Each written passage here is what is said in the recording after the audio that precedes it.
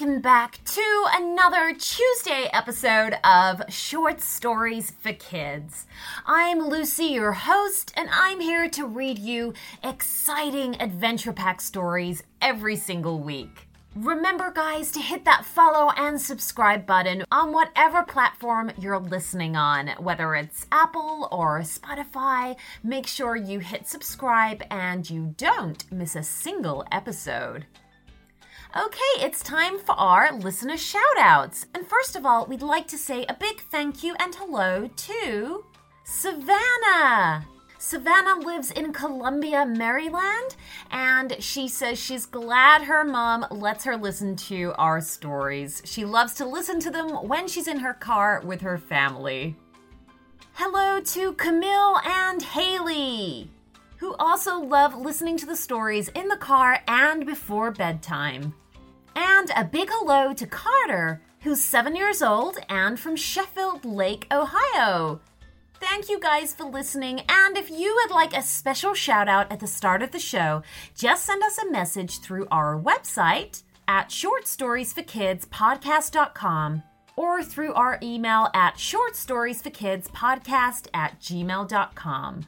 And remember to say where you're from too, as we'd love to hear where you guys are listening from all over the world.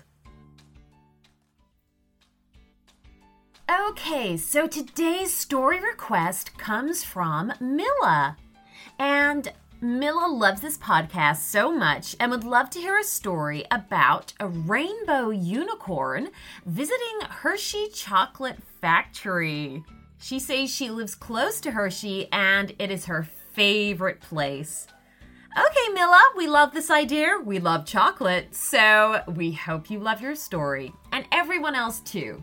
Here goes.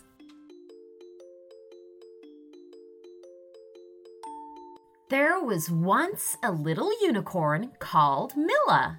Milla was not a very big unicorn. She had a lot of growing still to do, but she certainly looked pretty, covered in rainbow colors and with a tiny horn upon her head. You might be wondering why you don't see many rainbow-colored unicorns near where you live. After all, with their bright colors, they should be easy to see. Well, this is because most unicorns live in the deep forests, far away from humans, with all their noise and cars and garbage. Unicorns don't really like any of that. Where Milla lived was a very long way from the nearest human house, but that didn't stop humans traveling to the forests to trek along the trails and through the trees. The unicorns took great care to stay out of the way whenever this happened. Then, one day, not long after a family of hikers had walked close to where Milla had been hiding, Milla ventured out onto the trail path. She was simply making sure the humans had gone, and indeed they had, but one of them had left something behind. There was an unusual object in the center of the trail. Milla approached it carefully, sniffing at it as she got closer. It smelled simply heavenly. It was a brown rectangle with words written on it. "What you got there?" asked a voice behind her, making her jump. Milla turned to see a raccoon watching her. I'm not sure. It smells ever so nice." The raccoon moved closer. "Ooh, I know what that is. That's a Hershey's chocolate bar. Those humans must have dropped it." "So what do I do?" asked the curious Milla. "Do?" said the raccoon. "It doesn't really do anything other than taste nice. Here, let me show you." And so the raccoon picked up the Hershey bar, opened the wrapper, and broke off a chunk that he passed to Milla. "Go on, try it." Milla gave the little chocolate square a sniff, then gently took it in her mouth, where the chocolate instantly began to melt against her tongue. "Oh, wow," said Milla. "I've never tasted anything quite so delicious in my whole life. "You've got to hand it to those humans," said the raccoon. "They sure do make some tasty stuff." In no time at all, the little unicorn and the raccoon had eaten the entire bar. There was not a crumb of chocolate left. "Is it possible to get some more?" wondered Milla, hopefully. Yes, it is," said the raccoon. "They make mountains of the stuff at the chocolate factory." "Mountains?" said Milla, trying to imagine the vast pile of chocolate. Yeah, sure they do," nodded the raccoon. "You gotta walk that way." "Okay," said Milla, "and maybe I could taste a little more." "Sure," laughed the raccoon. "That's half the fun." Milla the unicorn walked for many days, and as each day passed, she saw more of the things that humans made, such as roads and houses. Milla made sure to keep herself hidden as best as she could, although it was difficult with her bright rainbow clothing. Eventually, though, she arrived outside the Hershey factory. From the safety of the bushes, she watched the busy humans coming and going. It was going to be hard to get inside without being spotted. In fact, it was going to be impossible. For a moment, Milla really wasn't sure what to do.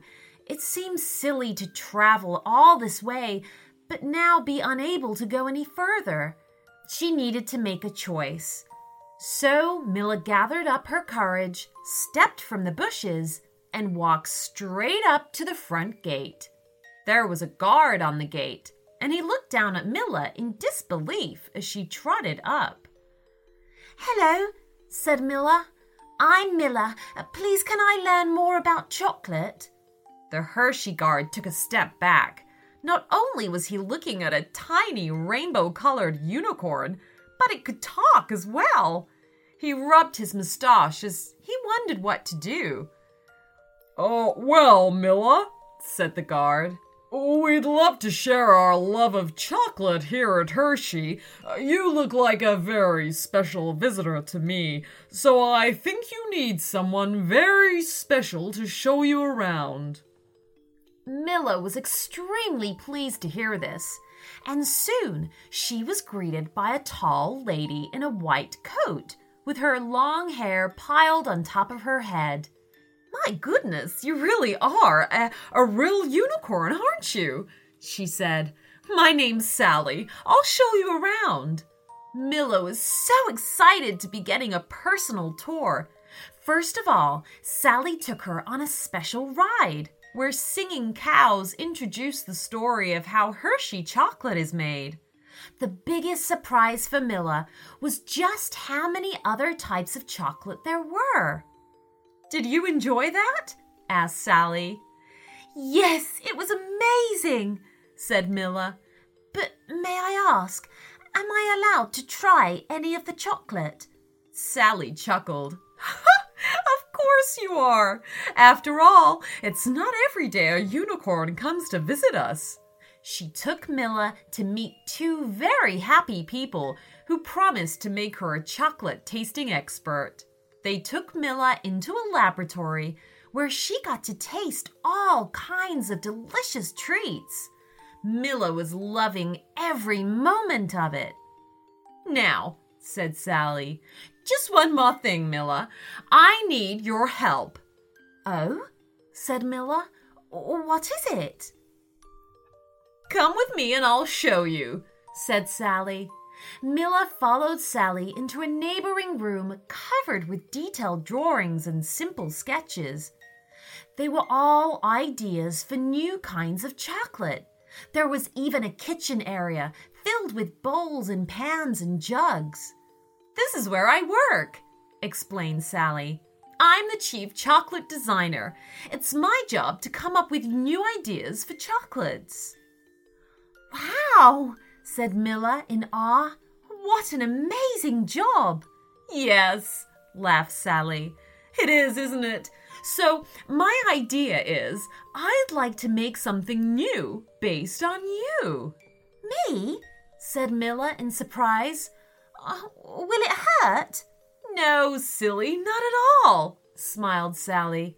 All you need to do is stand there while I draw you. I can do that, said Milla. Moments later, Sally had finished her drawing. Help yourself to some more chocolate, Milla. I need to make a mold now. Sally busied herself, and while Sally worked, Milla munched. Soon Sally was heating and pouring chocolate until eventually she produced a little chocolate unicorn. Oh, amazing, said Milla. It's a little version of me. Almost, said Sally. She produced a rainbow-colored foil wrapper and carefully wrapped the chocolate figure. There, now it looks like you. Milla didn't know quite what to say. It had been the most fun-filled day of her life. It's getting late, said Sally. I'm afraid it's time to go home. Milla's face fell. The fun was over. Hey, don't be sad, said Sally. You've enjoyed yourself, haven't you? Milla nodded. Yes. Oh, I wish I could stay and help you come up with more chocolate ideas. Then why don't you? Suggested Sally. I'd just love to work with a real rainbow unicorn every day. Really? Truly? Asked Milla, unable to believe her ears. Yeah, why not? I think we'd make a wonderful team. And they were, too. In the coming days, they came up with all kinds of new and exciting ideas for chocolate. What a wonderful job to have. It makes me wonder what you guys would make out of chocolate. The end.